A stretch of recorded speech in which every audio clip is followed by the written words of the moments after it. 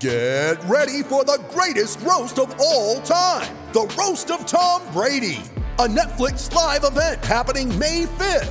Hosted by Kevin Hart, the 7-time world champion gets his cleats held to the fire by famous friends and frenemies on an unforgettable night where everything is fair game. Tune in on May 5th at 5 p.m. Pacific time for the Roast of Tom Brady, live only on Netflix.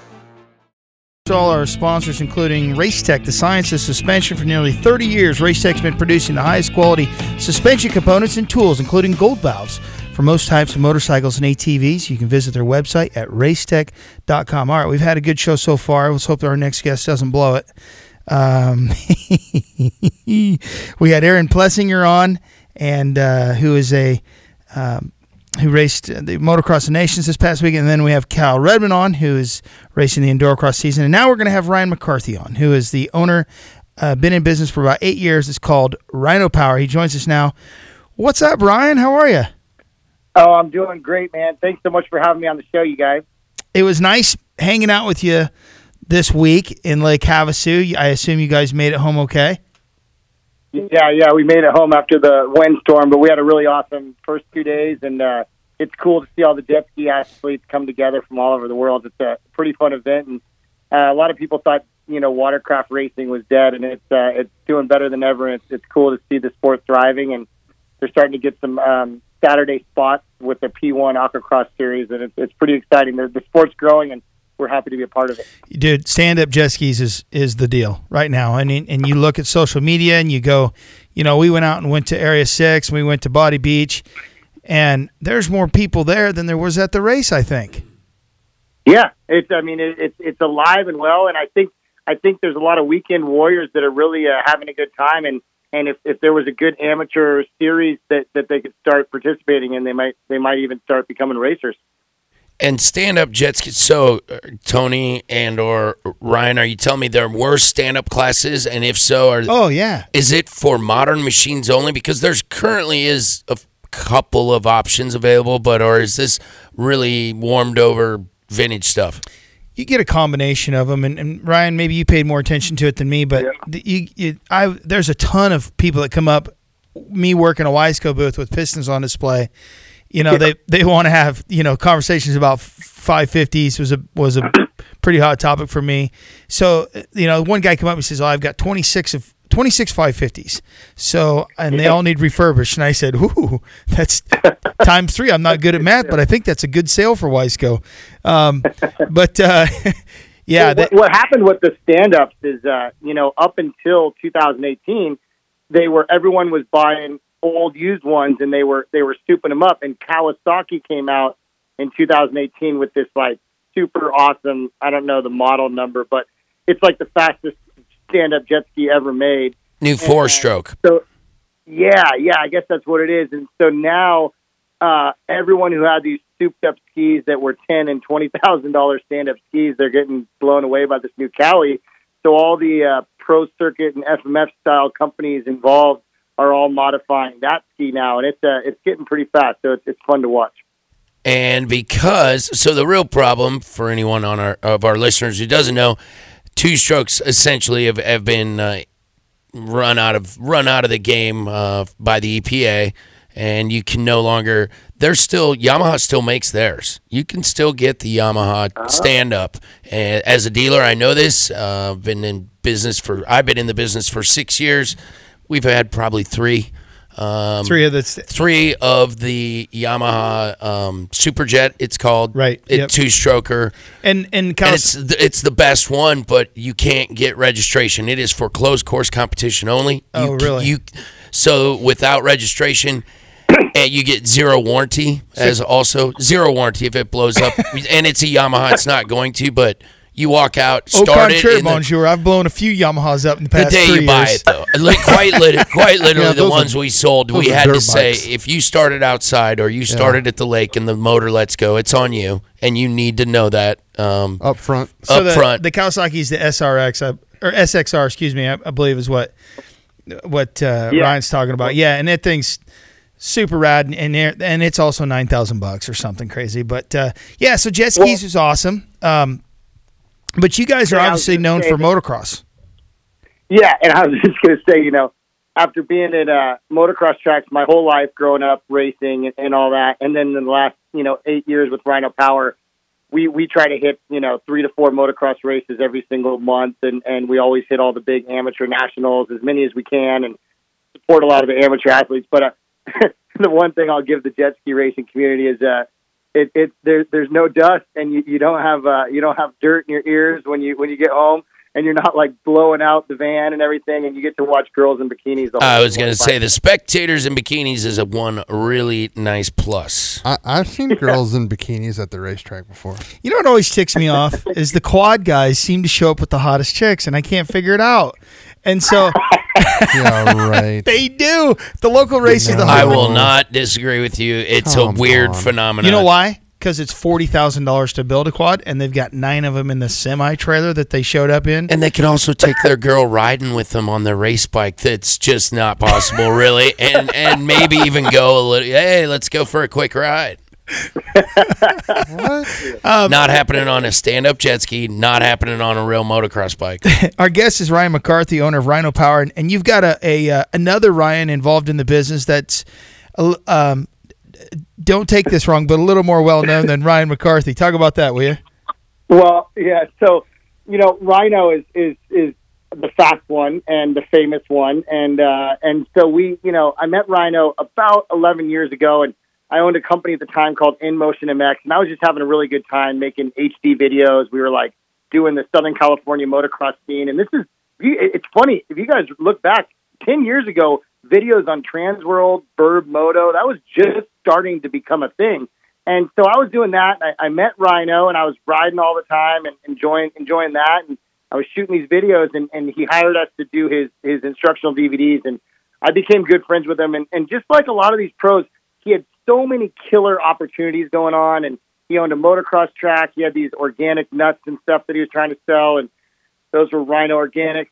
And he just kind of needed a business manager, and I had, never been fast enough to go pro. So I went to college and got my degree, and I was kind of a businessman and had some experience. And I met him and I said, dude, let me help you with everything that you're doing. Like, we can do it better, And so we took over the track, we took over the organics, and he had these supplements that he had been having this guy make for him, and he really wanted to release them, and he had the name Rhino Power in his mind. And so I kept looking at that, and I went back to a college reunion, and we went through the fraternity house, and there's like 20 guys living in this house, and these kids are living on top ramen and barely fucking affording to wash their clothes, and they all have like 5 or 6 supplements on their desk. They've got a protein, they've got a pre-workout, they've got an intra workout, they've got a thing to take before bed. And so what I did is I came back to Rhino. I said, man, we're missing the boat. Let's shut the motocross track down. Let's shut the organics down.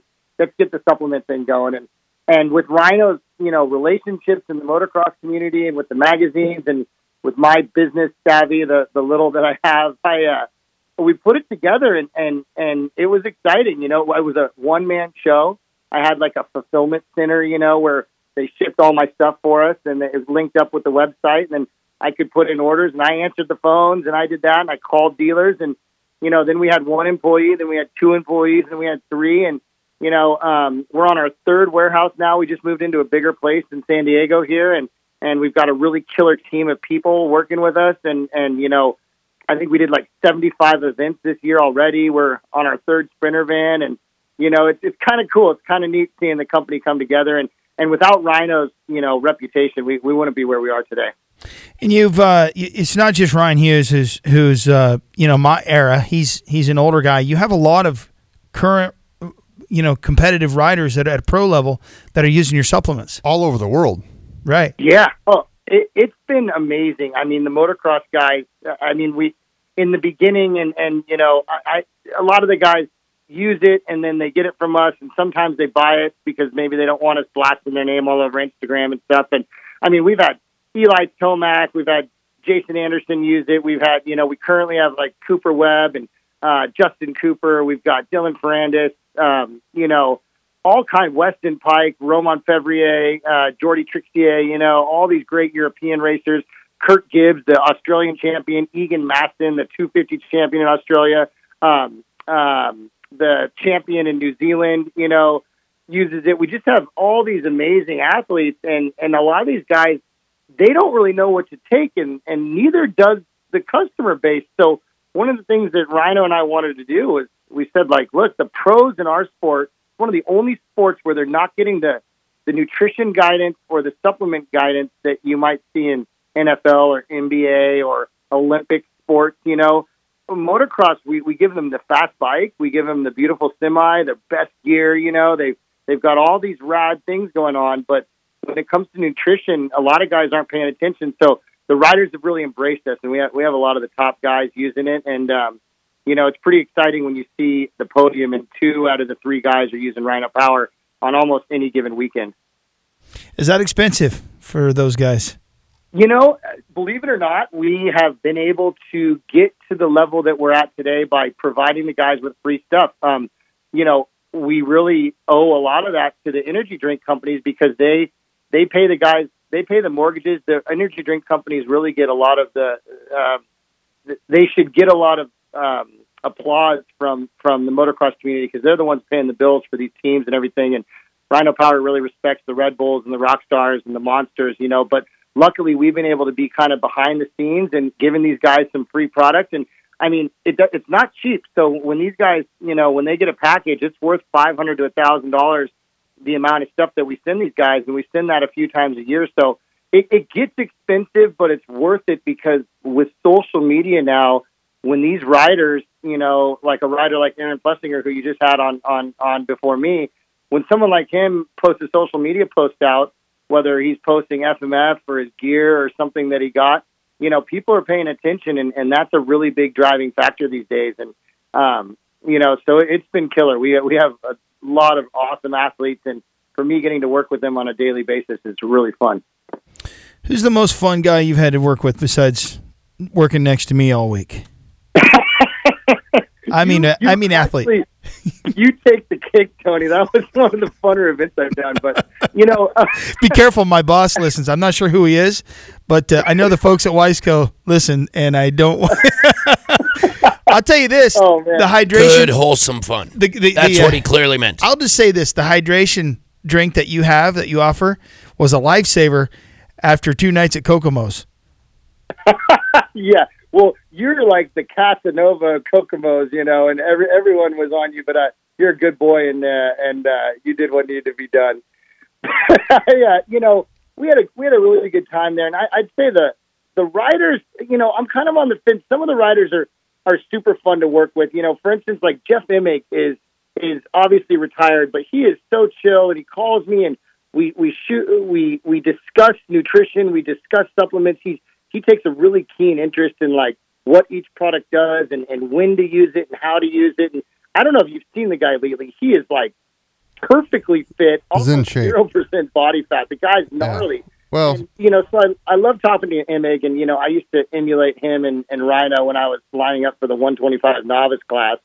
And so those are 2 guys that I always like. But like someone like Justin Cooper, for instance, I really enjoy working with Justin Cooper because we got him when he was like an intermediate, and he was going to Loretta's, and he was going to smoke all the intermediates, and he had a rough season that year, and we stuck behind him, and then he came back the next year as an A-class, and he killed everybody, and then he turned pro, and he's been with us ever since. He trains with Gareth Swanerpool, who does just an amazing job with his riders, and Gareth has been using Rhino Power for his athletes for like the last 3 or 4 years, and we have a good relationship with him, so any of the Star Racing guys or any of the extra guys he helps out, we work with.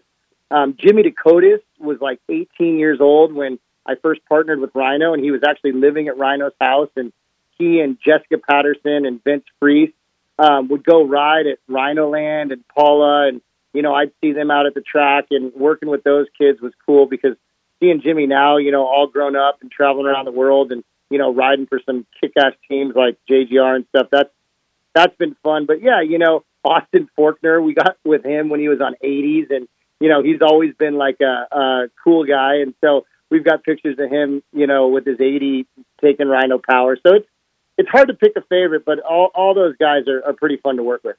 That's cool. This weekend we had the Motocross of Nations. I don't know if you were watching it in the Blosian stand, but they had it on. What were your thoughts about the United States? Do you think that we being United States residents and fans, we always kind of think that, and if it was the Supercross of Nations, I think it'd be a different story, right? But there's been a lot of talk about, that so much focus has changed towards Supercross and that kind of thing. We flat got smoked this weekend. We being our boys. What are your thoughts, man? I've been hearing the Supercross thing a lot lately, and I know our guys know how to ride their dirt bikes outdoors, and I think they're plenty fast outdoors, and I don't think it's that the Europeans have a leg up on us in that sense.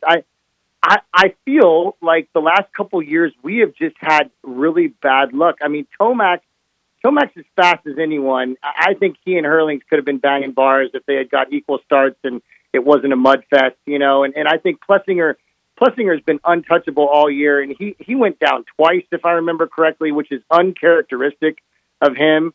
Barcia is just doing incredible this year. He's really got some new stuff that he's working with, and he's been showing some new talent, and it was great to see him in qualifying. I think he came out second place, and I'm not sure how he ended up doing. I didn't see the final numbers because I was working. 9-9. I know he had some good rides.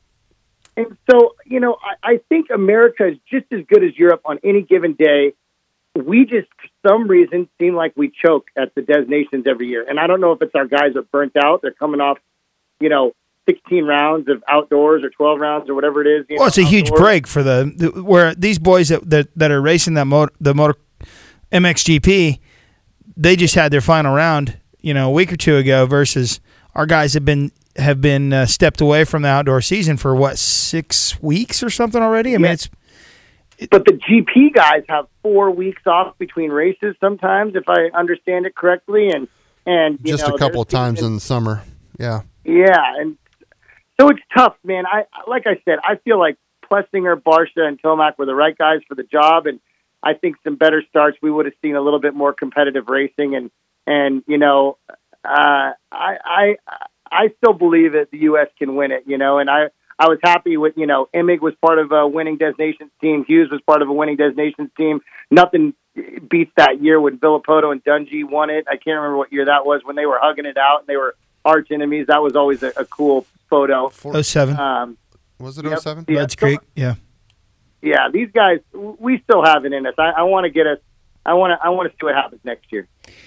Yeah, well, I think there's a lot of puzzle pieces that aren't there for the United States riders that used to be, and I don't see it changing anytime soon. And I hate to be that guy, but Ryan, it's been a pleasure having you on. Good luck with Rhino Power. Hey, thanks so much, guys, and make sure you check us out at rhinopower.com, and we'll get you all hooked up. All right, if you ever need anything, holler, okay?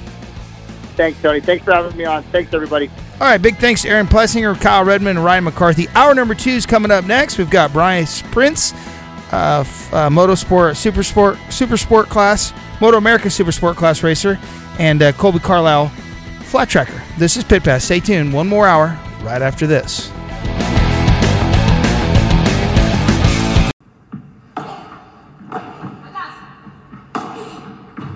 Hey there, and welcome to the Joy of Paddle podcast, hosted by me, Minter Dial, a veteran of the paddle tennis world, and sponsored by Paddle 1969.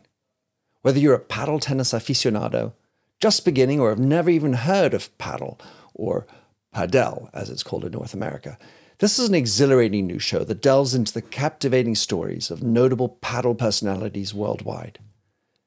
In its inaugural season, you'll be treated to exclusive anecdotes, valuable tips, life lessons, and humorous moments shared by esteemed professional paddle players, industry insiders, and passionate paddle enthusiasts. With each season aligning with the Pro Tour, you can anticipate 2 engaging episodes per month. The Joy of Paddle podcast is part of the Evergreen Podcast Network, where you can find other great shows in a number of categories, such as sports, health and wellness, true crime, and fiction. To find out more about Evergreen Podcasts, go to www.evergreenpodcast.com. Vamos!